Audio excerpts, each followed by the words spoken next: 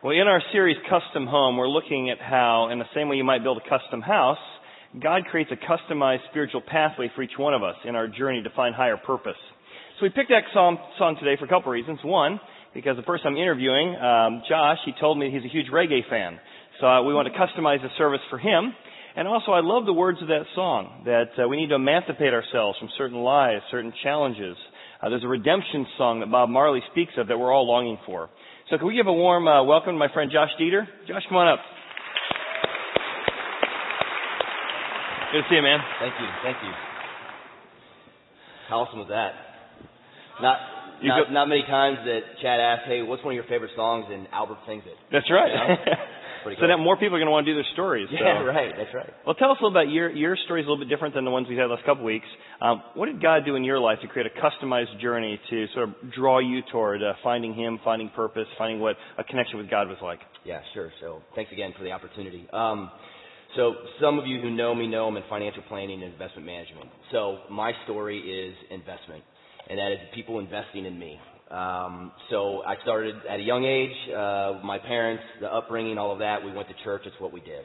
Never forced on us, but most Sunday mornings we found ourselves in church. My parents did their best to teach us, good principles, the buzzwords, integrity, morals, right from wrong, all those things. And not knowing that it was going on then, but looking back now, it's easy to see that they were teaching us those principles from what they believed, from what the Bible taught. So something must have stuck, because when I was about 13 years old, I decided to make a commitment to Christ, where I said a prayer, accepted Jesus into my heart, and said I was going to live by those certain principles. Mm-hmm. So fast forward a few years through high school, I get into my late teens, early 20s into college, and no way to say it, but I strayed from my faith. I was probably like a lot of college kids were, where I started to find joy in other things. Mm-hmm. As many friends as I could have, athletic accolades, more parties, those types of things. All along that time while I was in college, I knew that there was something missing. There was a void inside, and I knew what that void was. But what I did is I tried to fill it up with more earthly joy, if you will, of parties and friends in sports. So I graduated from college. My girlfriend at the time was a couple years younger than me, so a couple years passed by. She graduates. We get married. We're pretty young. I'm 24. She's 22. We buy a house. Pretty quickly after that, we adopt an old 13-year-old dog from her parents. Hindsight again, bad idea.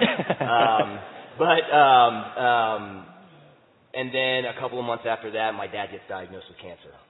So my best friend, the best man in my wedding, the business partner who I had been working with then for about a year is diagnosed with cancer. All along this time, God is doing wonderful things. Amazing things. I'm trying to re-engage my faith. Betsy and I are bouncing around to different churches trying to find that. Coincidentally, the couple that we lived across the street from had just bought the house across the street as well, so we moved in about the same time. We're at our age, so naturally we hit it off with them. And Nick, the husband, had just started going to a Bible study. And he knew that we were bouncing around to different churches, and, I'm trying to engage my faith, nothing's really sticking, and so he asked if I wanted to come. Right place, right time. So I jump at the opportunity. So I start going to this Bible study, and it's being led by a guy named Ron, who's here today. And going back to my investment theme, who really invested in me. He had a way with from a faith perspective, with the material that just resonated with me. Easy to understand, not Bible beating, just here's what it says. This is how we take it, understand it. He was also good from a business standpoint as well. Mm-hmm. So, me being young in my career and all of that, I asked him if he would mentor me. I don't think I put it in those words, but that's pretty much what's been going on now. We meet every week and have for the last 9 years. And so Ron has taken time to invest in me, which has allowed me to be where I am today. So again, my investment theme from my parents to my wife to a guy just living across the street to Ron then and now has gotten me to where I am. Sure, 9 years of investment. Wow. One-on-one, weekly. That's custom. Weekly. Now let's go back to your father's death, because for a lot of folks, none of us want a customized experience where death or trial or difficulty grows us. And yet what I often hear from folks is it was a difficulty that grew us. So how did your father's cancer become a customized path to deepen your faith? Yeah, sure. So, like I said, when Bethany and I got married, I'm 24, she's 22. I'm new in business, working with my dad, best friend, best man at my wedding. He gets diagnosed with cancer, and it was obviously a very difficult time. But the cancer that he got diagnosed with was one that the doctors felt super confident about. We caught it at the right time, et cetera, et cetera. 95% of the people who get that cancer are smokers. As my dad said, he was just the lucky 5%. Yeah. So, and that's just kind of the attitude that he had. And so they put him on radiation. And again, radiation doesn't have the side effects that chemotherapy do. So again, he's attacking this, not having some of the side effects. He's winning. The cancer's going away. And then we get about a year and a half into the initial diagnosis, and kind of the reality of the disease hits. The cancer comes back, and it comes back in spots where they're like, we can't fight this with radiation. We need to go after it with chemotherapy. The chemotherapy took its toll physically on him. What probably a lot of you have dealt with, been around, whatever. And so physically he was beaten down. But mentally and spiritually, it just couldn't touch him. His attitude was contagious, and people couldn't understand his attitude and our attitude as a family of how we had so much joy. Yeah. And how we had hope and what we had hope in, and the hope that we knew that Jesus had defeated death on the cross, and that we knew that my dad, should it come to that, was also going to defeat death. Yeah. So my dad would fly my sisters who were out of town at the time. He would fly them in. We would have time together. There was fellowship. I'd lie if I didn't say there was crying, and there was. But we had a joyful experience together. So late 2007. Dad's been battling cancer. Quick side note on that, the couple that had lived across the street from us, Liz, she was a nurse. She happened to be a nurse in the same facility, the same room that my dad got his chemotherapy every single day. Wow. Tell me that's coincidence. You're never going to get me to believe it. So, late 2007, doctors come to and said it's spread to areas that we're not going to be able to fight it anymore. Wow. The cancer spread. You've got two options. You can go on some really heavy-duty chemotherapy. It's going to make you sick, and you're not going to feel well, and it may extend your life a couple of months. Or you can just say the heck with the chemotherapy and take what you've got, live the last months that you've got, 6 to 9 months is what they were thinking at that point, as healthy as you can. And my dad, being the guy that he was, he said, I'll take what I got. Wow. So from then on, he got as healthy as he could get, and almost 8 years ago today, March 28th, 2008, I'm at home getting ready for work. My mom calls and she says, you better come. This is probably it. This is your final chance to say goodbye to your dad. And so the reality starts to sink in. Then I finish getting dressed. I'm not thinking that this is the end, but I'm going to Mom's house. I'm in a suit, ready to go to work afterwards. And I'm not 10 minutes away from the house, and my sister calls, and she said, Dad just died. Wow. And the reality of that sinks in, and the emotion of that, and I would, again, be lying if I didn't have fear and disappointment and anger and all of those emotions that you get, but eventually I had a peace, and I had Thanksgiving. And Thanksgiving because I knew where Dad was. Yeah. I knew that that hope that we had, that where he was going, that's where he was. So for 57 years, my dad lived well, led well, and he died well. And I still remember to this day, and I still use it, and I think that he's probably happy that I am, is that he would tell people is that my bags are packed, I know where I'm going, and I'm ready. And if that's not confidence, I don't know what is. Wow. I love that idea that you had confidence even in the midst of really the darkest hours. My dad and I also are great friends. I can't imagine that as well.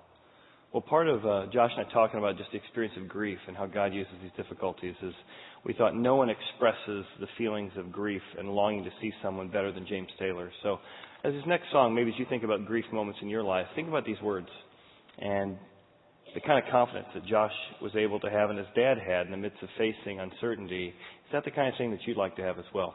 Let's listen together. Thanks, Josh.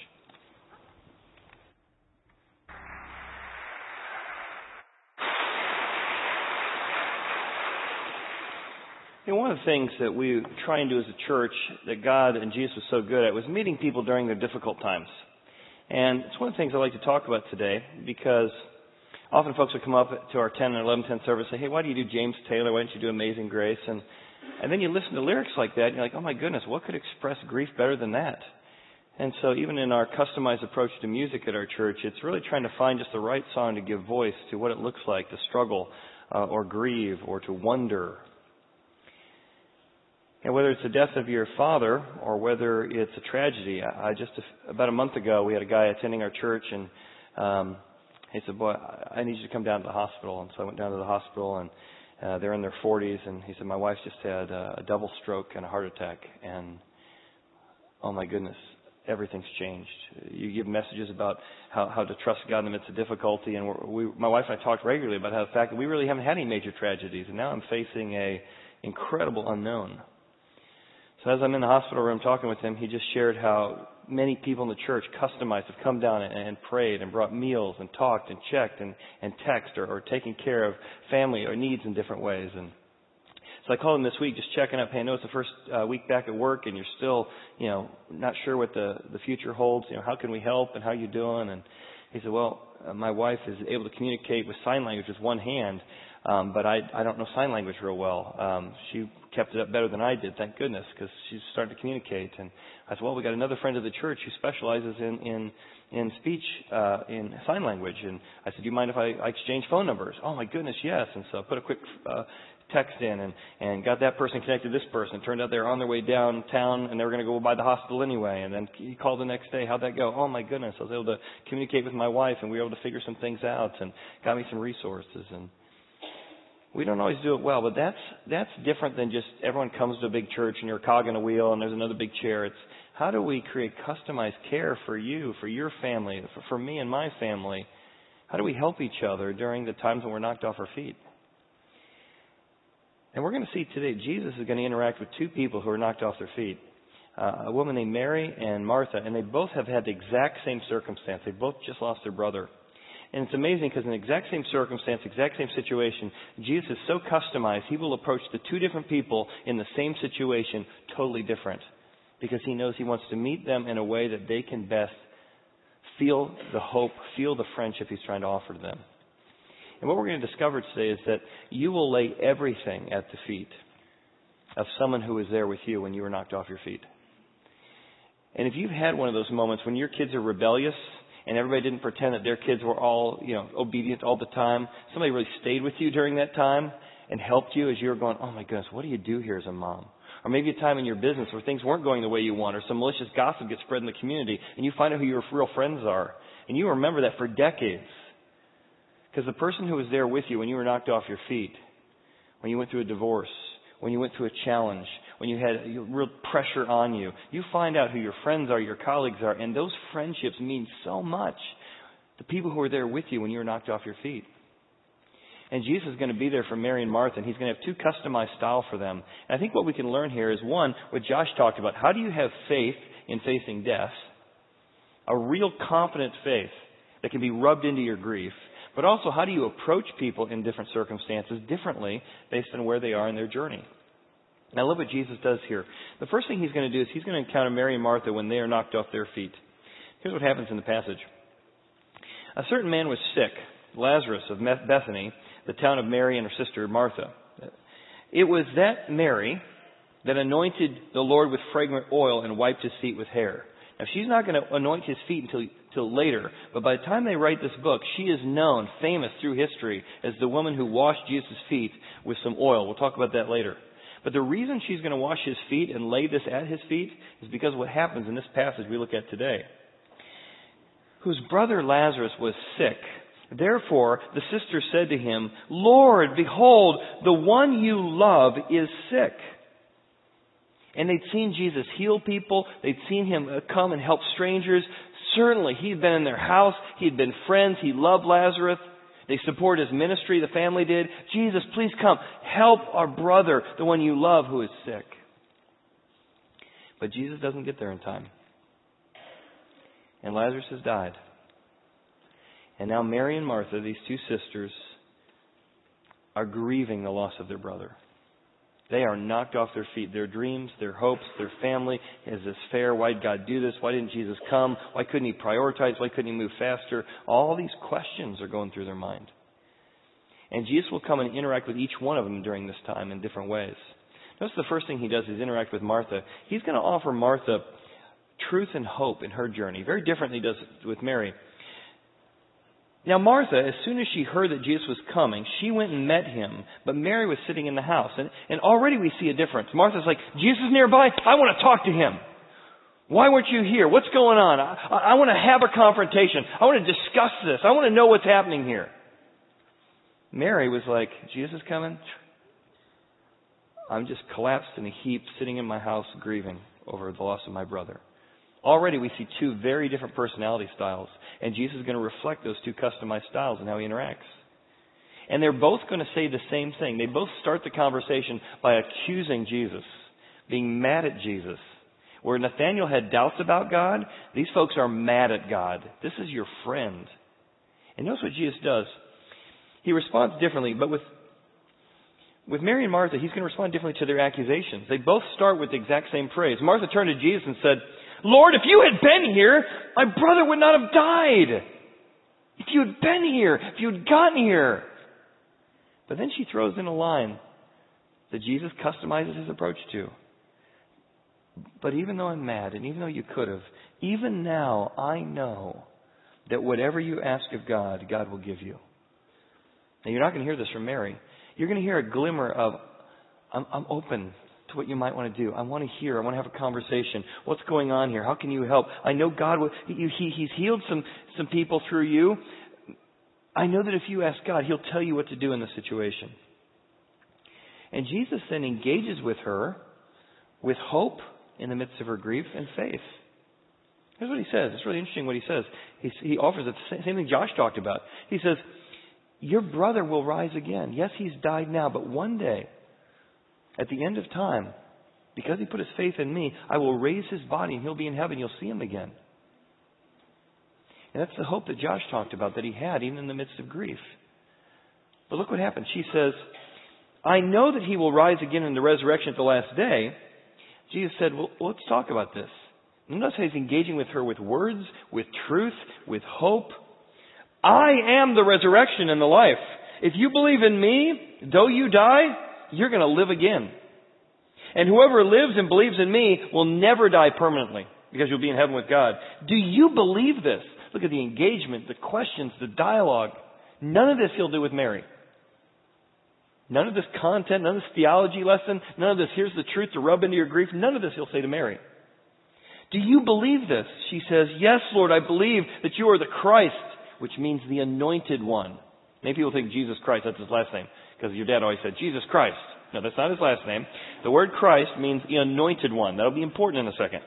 I believe you're the anointed one, the Son of God, who has come into the world. Now notice this. Jesus comes to Martha and offers her, in her grief, based on how she interacts with Him, I know God can still give you hope that you'll see your brother again. Truth, I am the resurrection. I'm going to defeat death for everyone in just a few years.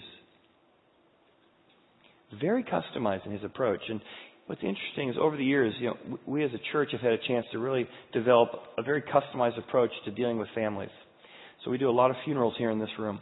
A lot of funerals. A lot of times Kenny or Albert are singing a song and we're working with the family and we customize a service every time to really reflect the story, the life of whoever's died. And sometimes those have been stories we've customized.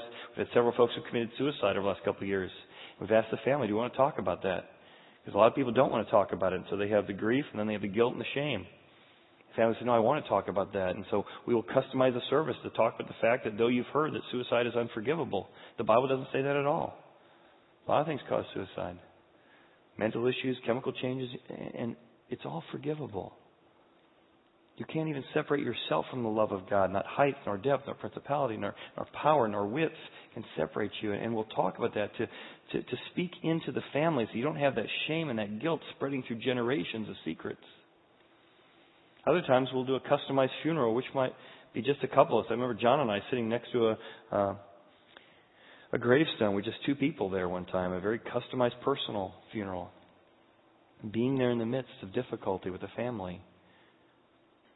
Talking, having conversations just like Jesus did here about the fact the reason we put bodies in the ground is because Jesus says that He will give us a brand new body and that you're not in heaven as a Casper the Friendly Ghost. You get a brand new body that can eat and that can hug. I remember this one gravestone, the family's like, Christians believe that?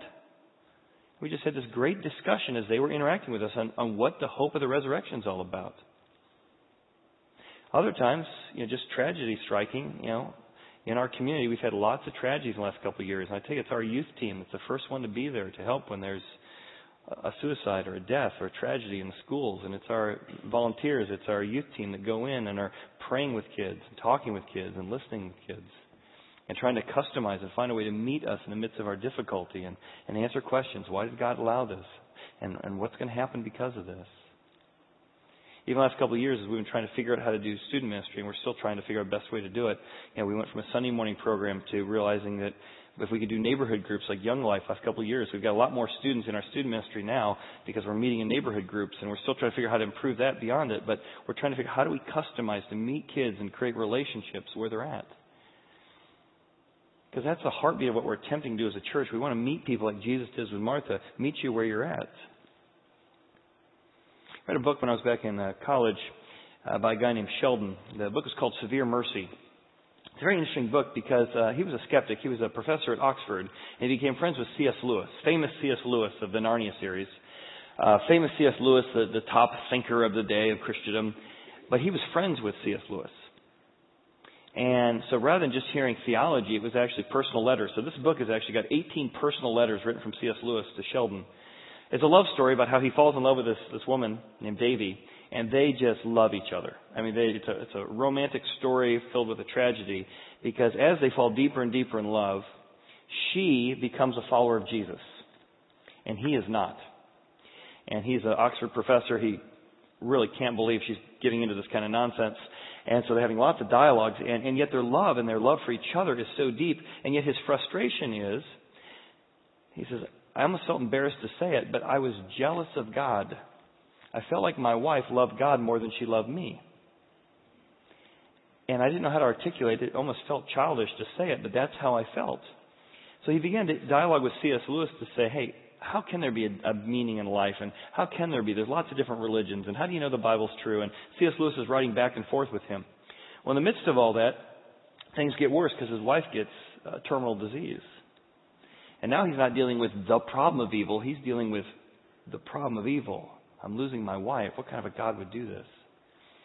And he's dialoguing back and forth with C.S. Lewis, and his wife has just got this incredible confidence, even as she faces death, saying, this is what my faith means to me. This is why I want you to join me. I want to spend eternity with you. And he's like, he's just so conflicted. Because he wants to please his wife, but he just doesn't believe the nonsense. And as he begins to reflect on this, he just reflects on the difference between how the women seem more comfortable with their emotions than men. He writes this. I love how honest he is in just reflecting. He writes in third person as he describes this, talking about himself. He had been wont to despise emotions. Girls were weak. Tears were weakness. But this morning he was thinking that being a great brain in the tower, nothing but brain, it wouldn't be fun at all. No excitement, no dog to love, no joy in the blue sky, no feelings at all. But feelings are emotions. He was suddenly overwhelmed by the revelation that what makes life worth living is precisely the emotions. Maybe girls with their tears and laughter were getting more out of life. Shattering. He checked himself. Well, showing one's emotions was not the same as having them. Still, he was dizzy with the revelation. What is beauty but something responded to with emotion? Courage, at least, partly is emotional. If the best of life is emotional, and if one wants the highest, the purest emotions, the joy was the highest. And in books, joy was found in great love. So he wanted the heights of joy. He wanted to have great love. But in the books again, great love, great joy through love, almost always seem to go hand in hand with frightful pain. You might lose it. You might be hurt. Davy ends up passing away. And despite her pleading with him to consider faith, despite dialoguing personally with one of the greatest thinkers probably in our time, he said it wasn't the intellectual journey, it wasn't the emotional pain. None of those things, even his wife's pleading, could get him to start to be convinced God was demonstrating himself to Jesus. But he said, when my wife died, that became the customized thing God used to bring me to himself, which is a shocking statement for any of us, let alone someone who is a skeptic.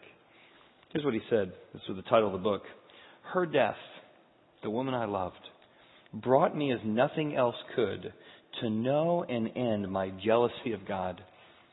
That death, so full of suffering for us both, suffering that still overwhelmed my life, was yet a severe mercy. A mercy as severe as death, a severity as merciful as love, because that's the thing that allowed me to know that Jesus had defeated death and that I would see the one I loved again. Not that God causes pain, but God is a master at leveraging the worst for the best, and that's what he did here. But there's a lot of content in there. There was a lot of truth in there. There's a lot of hope in there. And that was the kind of journey that Martha needed, and it was a very unique one. Very different from how he interacts with Mary, who's still sitting at home, collapsed in a heap over the grief of what's going on. And notice again how different Jesus interacts with her in the passage. Very different approach. Next passage, or next slide. Jesus comes to the city, and Mary does not come out to meet him. Martha does. So he talks to a friend to offer to meet with Mary when she's ready. When she, Martha, had said these things, she went her way and secretly, confidentially, it's not a big deal, there's lots of people there grieving. Can I talk to you privately for a second? Mary, the teacher has come. He's calling for you. But he wants to give you your space. He says when you're ready, he wants to call, but he's calling for you. Because she's probably thinking, he doesn't care about me. I asked him to come from my brother. I wonder if God cares about me at all. And there's something about this conversation coming from a friend to her, from a sister to her. Says, I talked to Jesus, and I want you to know, he's calling for you. That must have resonated with Mary to say, he still knows my name. I don't understand what's going on, but I guess he still does care. And this is so impactful to her, that this way Jesus approaches it, that Jesus uses personal invitation to show concern. Because look what happens. After Mary hears this, as soon as she heard that he cared, that he was there, that he had come, that he was available, she arose quickly. Oh. Now she knew from a few verses before he was coming, but now that he knew her by name, was asking for her by name, she rose quickly and came to him. And look what Jesus does. Jesus stays in the same place so that Mary, once she was ready, could find him.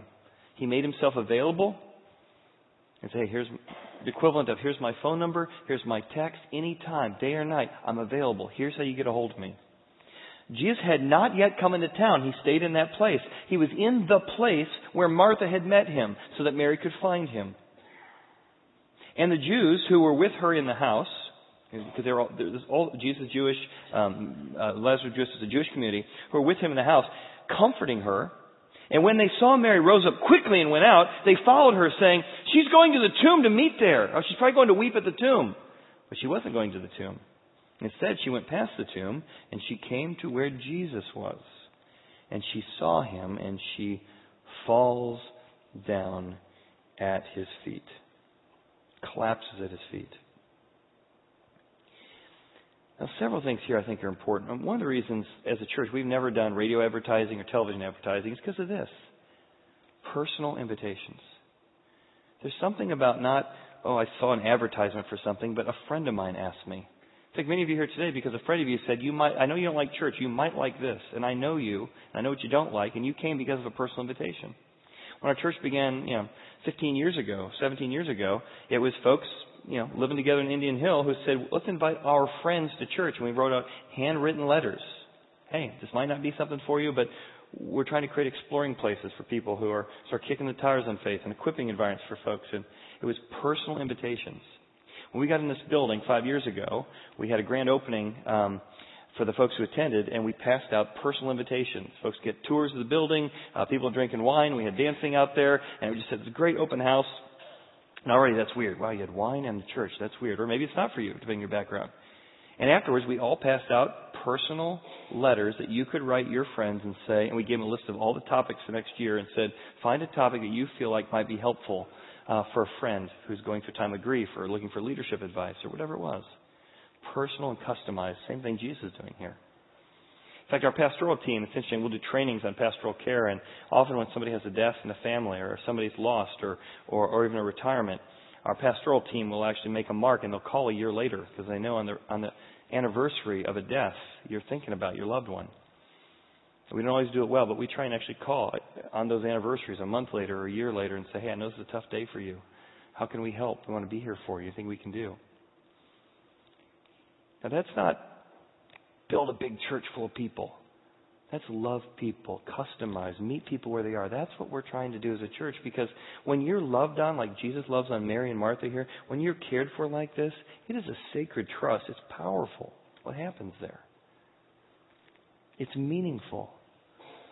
We get a sacred trust. I remember doing a funeral this year where literally it was just a small family, probably 10 people or less, sitting around a graveside. And as we did this private funeral, I just shared, I said, let's just share some stories of what your dad or your grandfather meant to you. And we just told stories, and there were tears. One guy at the funeral said, or one of the guys said, my dad, one thing I've learned the most over the last 3 months as he's been passing away, my dad taught me how to die. The faith in Jesus, he talked his whole life. I got to see it in the midst of difficult circumstances. He didn't complain. He had a real hope that he talked about. One of the guys at that funeral wept that day, and he came up after me and he said, it's the first time I've cried in 20 years. And I thought, what a sacred trust that I would be invited into this personal moment. And that's what Jesus does with Mary, because as Mary comes to him, notice she also is accusing him. She's also mad at him. Her very first statement, she falls at his feet, maybe with her fist in the air, and she says, Lord, if you had been here, my brother would not have died. But she doesn't add the second parts. But now God will give you whatever you want. She's just collapsed in a heap of grief. And Jesus totally changes his approach. There's no lecture. There's no question. There's no sermon. Therefore, when Jesus saw her weeping, he customized his approach. And he saw all of her friends, the Jewish people with her, were weeping. He groaned in his spirit. Empathy. He was troubled. He took on her trouble. Oh. He said, where have you laid him? They said, Lord, come and see. And in Luke 11:35, it says, Jesus wept. I know that because every time I went to Bible quizzing and had to memorize a verse, I would memorize it. Luke 11:35, because it's only got 2 words in it. Jesus wept. That's why I know that reference. But it's so powerful that this is the one time where we see Jesus doesn't offer hope and truth, though he has that. To this woman, he offers grief and empathy, because that's what she needed during her time. And as he's loving on her in her grief, look at what the surrounding crowd says. Look at how he loved her. As a church, you may not believe the same thing we believe. You can believe whatever you want. We've come to some conclusions about Jesus and God and the Bible that have given us great hope. But you don't have to believe that. But we hope that you see our customized approach, that you say, man, I love to see people love other people so well. I'm drawn toward that. I'm drawn toward people who would love other people in that kind of approach. That means something to me. And yet we grieve differently. I read an article by a guy named Mercer who described how men very much grieve differently, and that women often think because men aren't criers or we're not maybe as emotional that we don't grieve. But the statistics show that men grieve very, very deeply and often longer even than women do, but just differently. Where women's verbals are, I think it's 80% more words that women use than men, statistically. And so the thought might be that men don't grieve. And he was writing just about all the things men grieve. And we grieve our careers when we retire. We miss our career that we loved, and we grieve, what does this next season look like?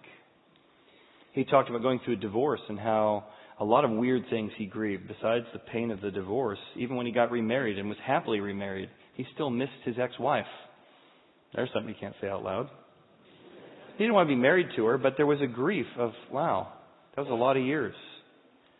And because his wife had moved out of town, visitation, he was grieving the fact that he wasn't going to be the dad he wanted to be. He wasn't available the way he wanted to be. There was a lot of deep pain that he wasn't even sure how to process, or the emotion. that we grieve getting older. I've never been one to put security in my looks. I just wasn't even on my radar. But now that I'm losing my hair, I'm like, I remember talking to my brother-in-law, and I'm like, hey, you got your hair? What you got? It's just not a big deal. You're losing your hair. Who cares? Now I'm losing my hair. Oh my goodness, that's very different, isn't it? We grieve aging. We grieve our waistlines changing, and he noticed that his dad, when he was going through a time of bereavement, he said his father found himself grieving his wife, and he found himself in the workshop just sawing. He wasn't building anything, just sawing. And he said there was something about his dad said, just sawing hour after hour. He was like converting his grief into sweat. It was that physical activity. It was a way for him to get his grief out, to just process through his emotions. And as I was reading that, I thought, boy, that really resonates with me. Even though I am maybe more verbal than a typical guy, that idea of physical activity is a way to grieve. And I thought, it reminded me of a time at my last church about 15 years ago, maybe 16 now. I had to let a friend of mine go, and I just brought this guy on staff for our music director. He moved his whole family to town. I'd only been at the church about a year down in LaGrange, Georgia area. And about 2 months into maybe 6 months into his job, it was obvious that it wasn't working out. And part of that was something he wasn't doing right, but a big part of it was I was discovering there was something wrong in the environment we had, that I was wondering if I was going to stay there long term. So I remember I was asked to fire this guy, and I just was grieving. I had this guy move all the way across town, and I should have known the environment and seen the fit, and his wife was going to be mad at me, and he was going to be mad at me, and it wasn't a good fit, but there's also some really things that are broken in our environment that maybe I don't have the courage to change. And so I remember just grieving as we let him go, and I remember about a month later I went to Home Depot and bought about $2,000 worth of wood, and I built a double-decker deck for about 2 weeks. I'd come home every day after work, and I'm just pounding, and I'm building, and as I'm building, I'm just grieving. And I remember all the I'm grieving how I treated him and why I should have done a better job maybe of onboarding him. And I remember grieving that the things he thought were wrong with our environment, I was thinking were wrong with our environment. So I was grieving, I've only been here 2 years, and I moved my whole family here, and what kind of a dad am I? What kind of a leader am I? Oh, my goodness. And then I thought my resume is going to have that sort of black mark. You only stayed there for 18 months. I throw away resumes of people who only stayed someplace 18 months. Do I have a black? And I'm grieving that I put my family at risk. And I just bought a rental house because I wanted to be there for 10 years, and I was going to use that for my kids' college. And, oh, my goodness, I put myself in bondage because now I'm going to be gone. I won't be able to afford both of our houses. And I just thought, as I'm grieving all this, I'm just pounding. But one of the things I was really grieving was one of the things I didn't like about our environment there is that our church pastor, I was the second guy, required us to look into people's financial giving. Part of why we were making this transition with this guy was his giving. And the senior pastor required us, whether small group leaders, volunteers, to guess what people made for a living, guess what 10% was, and have conversations with people if they weren't giving 10%. Oh, and everything about that just felt so wrong and so manipulative and so guilt-based. It just wasn't what I saw Jesus doing. It wasn't what I wanted to do. And it just twisted me up inside. And we didn't look into people. We didn't have a custom approach to people's, how's your loving? How's your complaining? How's your kindness? It was just about manipulating people to money. And I remember as I was pounding that day, grieving this process, I said, I want to be part of a place that doesn't use people, doesn't see people for money, that instead loves on people and loves on them well. And they feel so well loved, they say, hey, I want to be part of what you're doing, but it's not guilt, it's not pressure. So when I came here 13 years ago, we talked about the fact that a lot of people don't come to church because they feel like you want their money. And so as you notice, we don't do an offering. It's not because we don't have financial needs. Our custom approach is very expensive. But we don't want people to feel like you're being used. And God doesn't want your guilt money. And I certainly don't want to guilt anyone. I've never felt good about anything I was guilted into, ever, ever, ever, ever. But boy, I know when I am loved on well, when I am cared for well, when I believe in a vision that is, oh my goodness, look how you're educating my kids, look how you're caring for us during times of need, look at the types of services you're putting on. Boy, I don't want to just put $10 or $20 or $100 in. Well, I want to be part of giving to this. I want to be part of that. And so if you wonder why we don't do an offering, it's because for many of you, we don't want you to feel like we're trying to get anything from you. And yet, don't misunderstand that and think that it's not expensive to do the kind of work we do. But we want folks to come up after service and say, hey, how do you, so I think we had 5 times in the last 2 weeks, somebody's come up and said, how do you fund this place? I think we had 5 conversations. Down on the mission trip, Marcus, our CEO, was asked, and I was asked. And I said, honestly, it's folks who say, I love what you're talking about. I want to be part of what's going on here. How can I do it? Instead of giving, $20 or $100, saying, I want to give a percentage of my income to what's going on. I want to be part of this. What do you need? And folks will come up and say, hey, why do we have windows if they're always closed? Well, because those motors don't not work faithfully, and every time we try and use them, they break. So, there's $15,000 for new motors. Oh, if I knew that, I might want to be part of that. Or why don't you have services on internet, on video yet? Well, we're looking at that. It's about $135,000 purchase above and beyond our regular online regular annual giving. So, between now and December, we're thinking about actually putting that so we can do the stuff we do and put it on video to stream it. And folks have said, well, if I knew that, well, I'm not going to give a whole 100, but I'd like to give 5,000 toward that or 10,000 toward that. So sometimes, and I'm just, one of the things I'm not good at as a leader, I guess I'm so overreacting to how my last church manipulated people. Sometimes I don't do a good job of communicating because I want to make sure that when we give, we give and respond because we've been so well loved by God. And because we've been loved and we see He's been so generous to me, I want to be generous to others. And that's exactly what Mary does here. When somebody is there for you when you're in a difficult time, you will lay everything at the feet of someone who is there for you when you're knocked off your feet. And so remember the story began by Jesus telling us, or John telling us, that this was the same Mary that anointed Jesus with oil? Well, that story will come up in John. 6 days before the Passover, when Jesus will be crucified, Jesus came to Bethany, where Lazarus, who had been dead, whom He had raised from the dead, He does raise him from the dead, therefore, they made Him supper. So they're sitting at supper together. It's Mary who he gave truth and hope to. It's Martha. It's Mary who He grieved and wept with. And it's Lazarus sitting there at the table. Look what Jesus has done for us. Look at the hope. Look at what He gave us that we couldn't do for ourselves. And Martha is there as the doer, serving Jesus. Oh my goodness, what you've done for me. Lazarus is the one who sat at the table with Him. You brought back our brother. And Mary, who remembers that Jesus was there for them when they were knocked off their feet, took a pound of very costly oil of spikenard and anointed the feet of Jesus and wiped His feet with her hair. Now, what is a pound of spikenard? This very expensive perfume was worth 1 year's wages. This was an incredibly affluent family, enough that they had 1 year's of wages just sitting around in perfume. And she said, of all the things I could do with 1 year's wages, is I want to lay it all down at the feet of the one who was there for me when I was knocked off my feet. And she takes off that spikenard and she pours it on His feet. She then, in an act of incredible kindness and tenderness and intimacy, takes her hair and she wipes Jesus' feet with her hair to say, you have done for me what I never could have done. The promise of heaven, the return of my brother, the meeting me in my time of grief. She lays everything at the feet of the one who had been with her when she was knocked off her feet. And as this beautiful moment of generosity is being shown for everyone to watch, all of a sudden Judas goes, oh, what a waste of money. Of all the things we could have done with that money, I can't believe you're building a big church with that. I can't believe you're using that for God's stuff. Do you know how many poor there are in the world? This is what Judas says. And the writer tells us that though it sounds like he cares about the poor, was this fragrant oil not sold for 300 denarii, a year's salary, and given to the poor? This he said not because he really cared for the poor, but because he was a thief and he used to take money out of the money box. Oh. He used to take what was put in it. And Jesus turns to him and says, let her alone. She has kept this precious gift, a year's salary, for my day of burial. She understood what I was about, giving my life for others, being generous and dying for others like no one else did.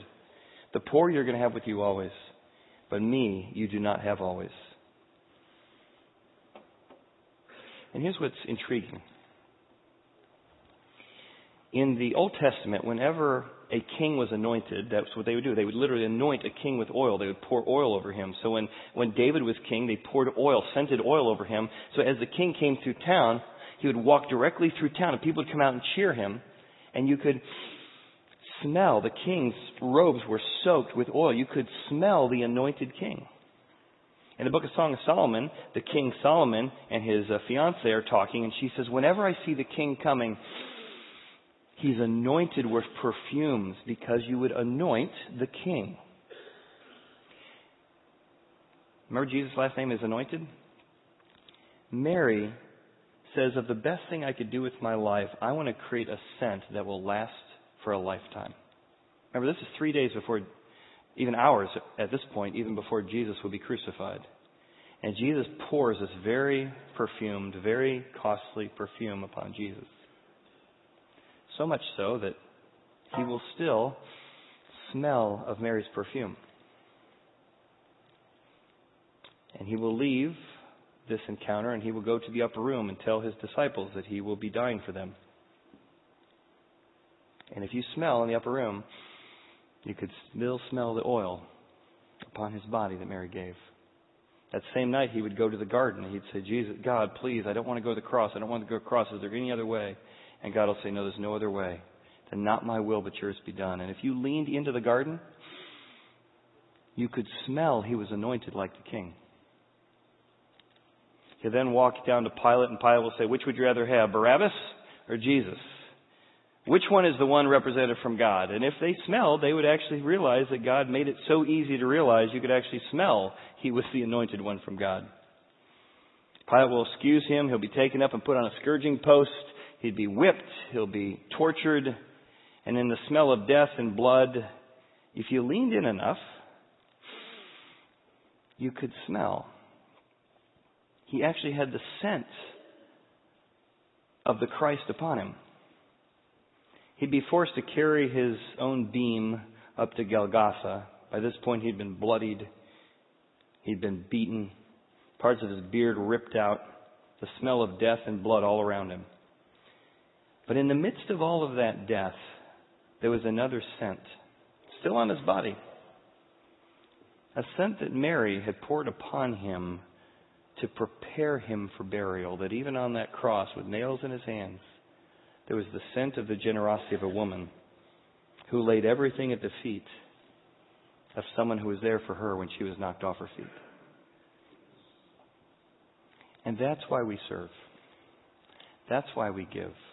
That's why we go on mission trips. That's why just a few weeks ago we have a young man who couldn't have had a surgery that comes all the way here after 2 years of work to get a surgery, $100,000 he never could afford. The reason we serve others and give generously is because someone who was there for us. There's certain scents that last for a lifetime. I've shared this before, but this is my grandmother's backgammon board. Every time I open this or play backgammon, there's a scent. I can't even tell you what it is. Just there's a smell of this backgammon board. I can hear my grandma laughing. I can hear my grandma saying, are we going to play AC-Doocy? Grandma, we always play AC-Doocy. Oh, good. Mary knew that the scent she was going to create would stay with Jesus, would stay with the people. So much so that 2,000 years later, here in Cincinnati, Ohio, we would be talking about an incredibly generous gift to someone who poured out a year's salary because of what Jesus had done for her. The reason we do what we do, the reason we do it in as personalized way as we try, is because we want to create scents that last for a lifetime. But 20 years from now, you're going to hear about a young boy from Belize who wasn't made fun of, who didn't die from malnutrition. You're going to hear about people who have homes. You're going to hear about people at City Gospel, and you're going to hear about folks at Inter-Parish Ministries. You're going to hear the way in which people begin to find ways they could be better dads or have better marriages, or kids begin to find faith, because that's what we're committed to as a church. We want to be there for you when you're knocked off your feet. Because when you're loved well by someone else, you learn how to love others. Let's pray. Father, thank you for this experience today and just a reminder of how much you love people. And I just ask you, help us to learn to love people as well as you do. Help us to be customized in our approach with our kids, with our employees, with our friends, with our neighbors. Help us not to overstep our bounds. Help us to create space. But help us to be people who know how to grieve, how to process our own grief. And Father, I ask that if each person, someone's here today and they're just wishing they had the kind of hope and faith they could rub into their grief, Father, that they would just have an honest prayer saying, God, I want what Jesus talked about. I want what Josh talked about. And if you want to do that, it's really that simple. You just say what Martha said. You can pray in your own heart. Just say, Jesus, I believe you are the resurrection and the life. And I believe that if I die, you will raise me on that final day. And His Spirit will come and live in you, and you can have the promise of eternity. In Jesus' name, amen. Thank you for being with us today. Sorry that Pastor went over today. I'm going to talk to him. He really went too long. If you did come prepared to give, there's some offering boxes on your way out. We'd love to meet you. Third door on your left is the hearth room. We'd love to say hi if you're new to the church. Thanks again.